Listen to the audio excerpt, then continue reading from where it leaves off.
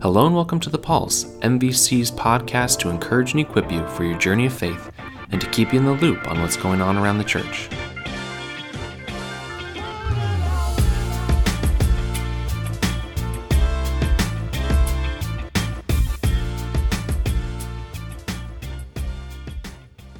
Hello everyone, welcome to episode 71 of The Pulse. I want to thank you for listening today. Today I am joined by two incredible individuals, Pastor Pete, apparently known amongst the youth as Pastor Yeet. Just found that out here in Say it with some vigor there. Pastor. Yeet. Yeah, there you go. There we go. And Pastor Frank, or Pastor Francis.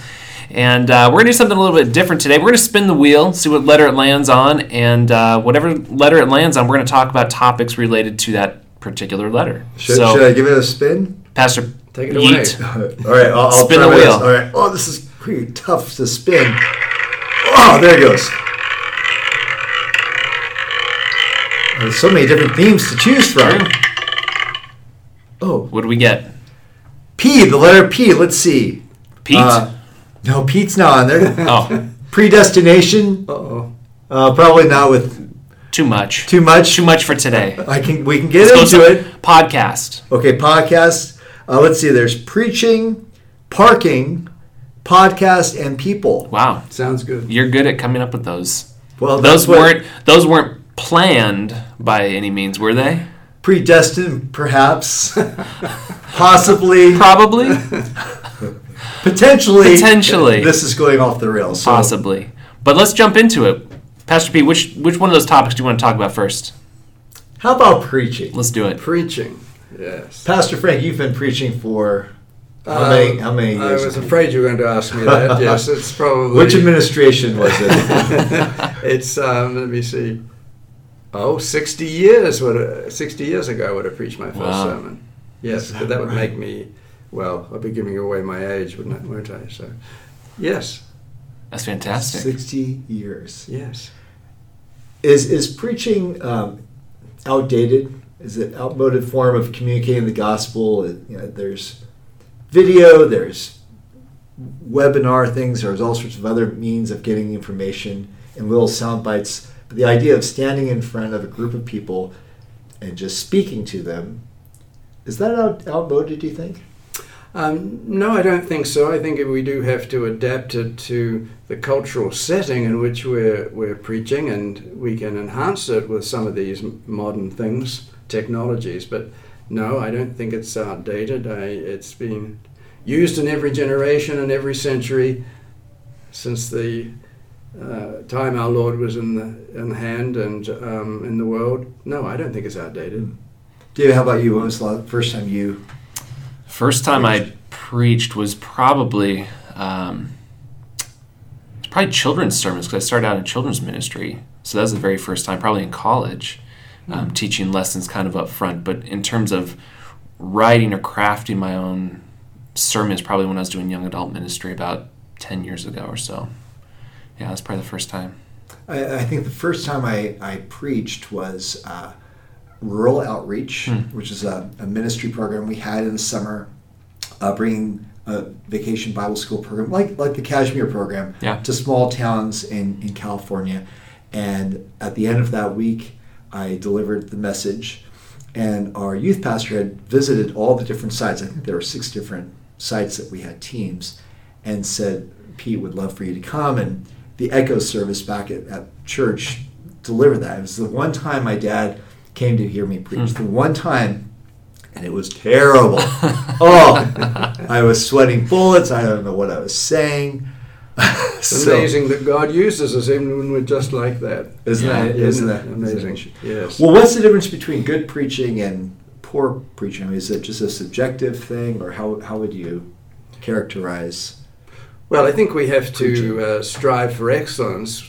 Use the communication skills that we have, and adapt them to the audience. But our Lord's not confined to good preaching only. Well crafted, well delivered. That's what we aim for. We want to give Him our best. But it's amazing how He uses things which from a human point of view, we would not rate them highly, but Yeah. God has used them through the Holy Spirit to touch people. So, Have you found this to be true? I found this to be true.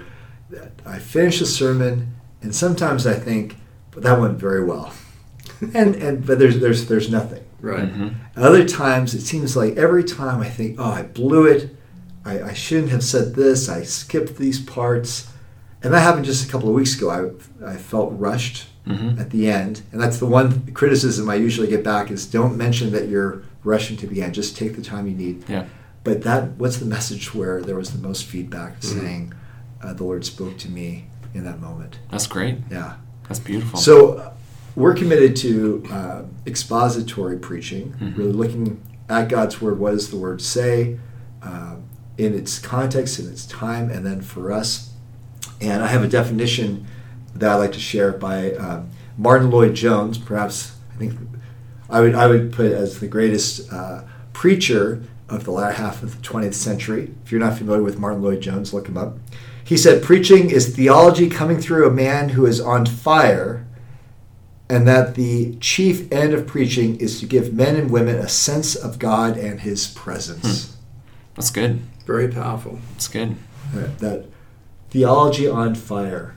Sometimes I've heard sermons that sound more like a speech, like a TED Talk, just sort of a light fare. But Yeah. preaching on theology on fire, I think that was a good Well, I think definition. preaching is,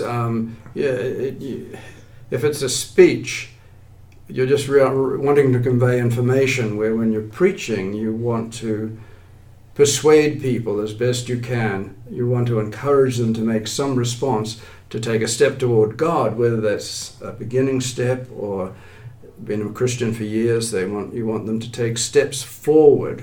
Yeah. You're challenging them for some response, not to just sit there and hear something and go away. But And we're not being preaching touched. to be at the service of the Lord, to be his Yes. instrument, not to share my great insights or my stories, all about my reflections on it. But what does the Word say? Yeah. What does the Word of God say? I want to share this one verse. Deuteronomy 4:2 says this: "Do not add to what I command you, and do not subtract from it, but keep the command of the Lord your God that I give you." This is Moses' final sermon, and he's saying, don't add or subtract from the Word of God. And sometimes that can happen in preaching. Even preachers that are seasoned, have done it for a long time, you start to tweak, like, let me add, let me exaggerate, or how about I skip those tough to understand verses, Right. the Right. controversial ones. Yeah. Have you? Well, yeah, I think that happens probably more likely or more often than we like to admit. There are probably times even in our own preaching where there have been Sundays where maybe I went a little too far there, or I could have communicated that in a way that's maybe a little bit more true to the text. I think one of the things, kind of coming back to one of your points before, Pastor P, is just that there's so many different voices kind of in our congregation here, and so good preaching, we have a kind of an exegetical way that we preach, but there are also different kind of personalities that come to the table, and I think that's one of the strengths maybe of our preaching ministry here, is we have a variety of different people that preach, and I think the way that maybe I would resonate with someone is different than the way, Pete, that you would resonate, or Yes. Pastor Frank. Yeah. And so I think that's a really beautiful thing. As people come in, they get to hear the gospel from different perspectives, from different voices, different ways of communicating. For me, I think this can be done even in an exegetical way. I really enjoy narrative preaching, tying in the Yes. story of Scripture and going through the text in an exegetical way, but also tying in that personal narrative or another story that ties in with the text on that particular Sunday, and kind of moving those stories forward together, kind of creating that tension. I think that's one of the things that, for me, I think is a mark of good preaching, in addition to staying true to the text, but creating that tension that helps somebody engage and wrestle with whatever the topic is or the passage is. So they're not just sitting there passively, but they're engaging, trying to figure out what it is that the text is saying, what it is or where it is that the preacher is trying to go. I'm sitting here nodding and saying yes Yeah. to all of that, because we have a fantastic preaching team, and it's because we complement one another in different ways. I might have a certain style. I think you have a great ability to communicate in that narrative form. some of the insights you've shared just recently with your friend's struggle, and tying that, it makes the text come alive. This is what's happening. Is beautiful and deep and rich, and we need that. And I think also if you have only the same tone, it always seems the same week after week, it gets, I don't know, it's a little dull. And the one thing, the one sin for every preacher would be to make the Word of God dull. Yeah, because it's not dull. It's not dull. No, it's alive. Okay, that's preaching. Good. All right, how about podcast? That's just a little update, a little teaser that coming this fall, we're going to start podcasting the sermons. That means now you can see us live, come on Sunday mornings.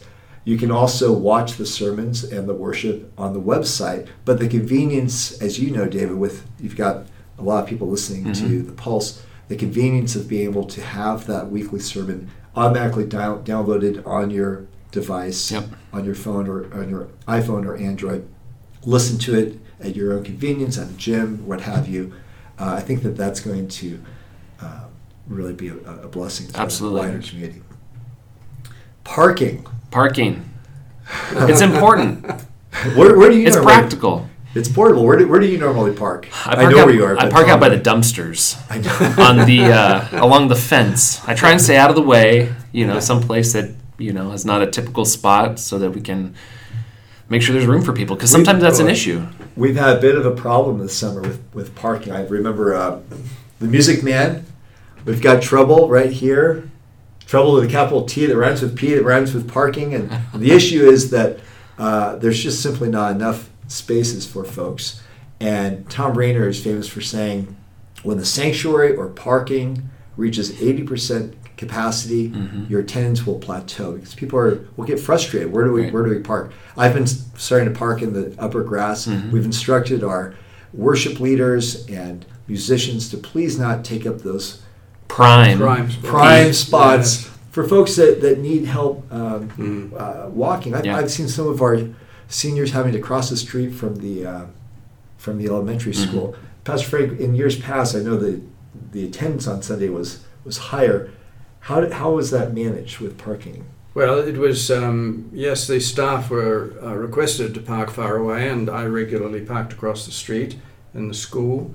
And, but sometimes when you're a bit late, you sort of, it's tricky. But no, the staff were pretty good. They parked at a great distance, and yes. Did we ever have a parking ministry? Attendants out there pointing the way? Only on Christmas time and Easter. Yeah, sure. I think that's the only time. Well, that's what we've been doing. Maybe we're putting a bug in people's ear right here. If somebody wants to start up a little parking ministry. I don't know. For those who have ears to hear, let them hear. That's right. It's good. Okay, what else? P's. Oh, people. People. Can I tie people in with preaching for a second? Yes. Because when we came in here, we were talking about a person. Oh, yes. Well, we were Pastor talking Frank about, can tell that story. Yeah, we were talking about one of our summer interns, Pastor Frank. Fantastic. Can you share about that? Oh, that was last night. Last night with Sarah. With the Sarah youth. Ruckman. Yes, Sarah Ruckman. I knew Sarah when she was knee-high to a grasshopper, as they say. And yes, she's been one of the interns, and I came in late for reasons that don't matter. But she was speaking, and I was spellbound, staggered. She spoke with energy and vigor and conviction, and for someone so young, and I would have thought inexperienced, I was impressed. It was amazing. And the youth gathered there were transfixed with what she was saying. They were. Awesome. It really married both what you and I are talking about. There was the narrative. She shared passionately her life experience. But it wasn't just, okay, that's my experience and go and be well. Then she brought in the text that was appropriate, and it really was a wonderful... Applied it wonderfully. Great application. And we concluded, we went up and we had a baptism for Wyatt with the whole youth group there and his family there. And one thing that I thought was special about people in that moment, and you were there, and Steve Boswell and Lindsay kind of leading the whole team, and Allison. Nick Olson, who's a student, I think he's going to be a junior, one of the worship leaders, he probably didn't even realize that he said it, but I thought that was a great theological insight. He said, tonight we are going to baptize Wyatt. Now, I'm a minister of Word and Sacrament. I'm going to be, officiating this beautiful sacrament. But we are doing this together. It's not something we do privately on our own. But in this unique place, this context that the Lord has called us to, we were doing that together. And it was a beautiful thing outside of the grass. And everyone got a little wet. And maybe that's the way it should be, the living water splashing on, That's good. everyone. That's really good. It was. Any other insights on people? We've got some great people here. Oh, we got some wonderful people. I'll just say I'm Yes. super excited about the people that are jumping onto the discipleship team. Yes, we've been It's teasing fantastic. this. I know. I've been teasing. I talked about it last week. We're going to tease it a little bit more in service over the next few weeks, but there is a phenomenal team of people coming together. Pastor Frank is Yes. included in that. It's 20 people you have? Yeah, we recruited a something? team of about 20 people coming together to work out our next environment, which you'll continue to hear more about, to teach classes, to be available to help walk with people as they try and discover what their next step is in their relationship with Christ. If someone's listened to this episode to this point, 12, Yeah. 13 minutes, and Yeah. they're still curious, so I want to just Yeah. put this out there. We're going to probably play this out in the weeks to come. Yep. The next environment, Mhm. after service or between services, Yep. there's a table, there are volunteers. I approach that table. Yeah. And any kind of question I have Yeah. about my next steps, I can Yeah. get some resource, some Yep. direction. It's going to be a staffed environment. There will be a team of people before and after each service to be available and sit down with someone to really talk through what it might look like to take a next step in their relationship with Christ. Really focusing in on 6 key areas of discipleship: biblical knowledge, prayer and Sabbath, serving and stewardship, leading and discipling, fellowship, and worship. So we're going to have a variety of different resources and opportunities, experiences available for people to pursue spiritual growth in each of those areas. It's exciting. It's very exciting. It reminds me of something we had in New Zealand years ago, back in the 60s. But Next is an updated version of it in a sense. It was called a One Step Forward campaign. And there would be messages and opportunities of service presented over a period of weeks.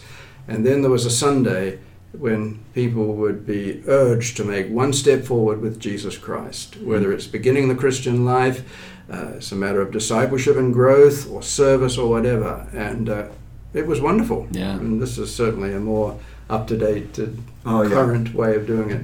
Mm. It's up to date, it's current, and I said last Sunday, homegrown. It's Yes. something that David has taken this on for many years, investing here. I think it needed that time to Mhm. percolate and germinate, and the culture, the growing. Yeah. And now in this season, we're right at the right time to do that. A lot is on your plate. We need to be praying for you because I'd appreciate that. you have a lot on your plate. It's exciting stuff, though. You have teaching and preaching and leading of the next thing and setting up the next Essentials U class. We're launching small groups this fall. Small groups this fall. Could use some more small group leaders if you're still listening, and we could use a couple more there. We're planning some music videos and some tribute. That's right. It's going to be a great fall. It will be a great fall. Well, I want to thank all of you listening today for sticking around with us for perhaps a little bit longer podcast. Hopefully you've taken away something helpful for you. You have a better understanding of why we preach, how we preach, what good preaching might look like, some of the great things that are going on in this congregation, and just want to encourage you to continue listening to The Pulse in the weeks to come. Have a great day. Bye-bye.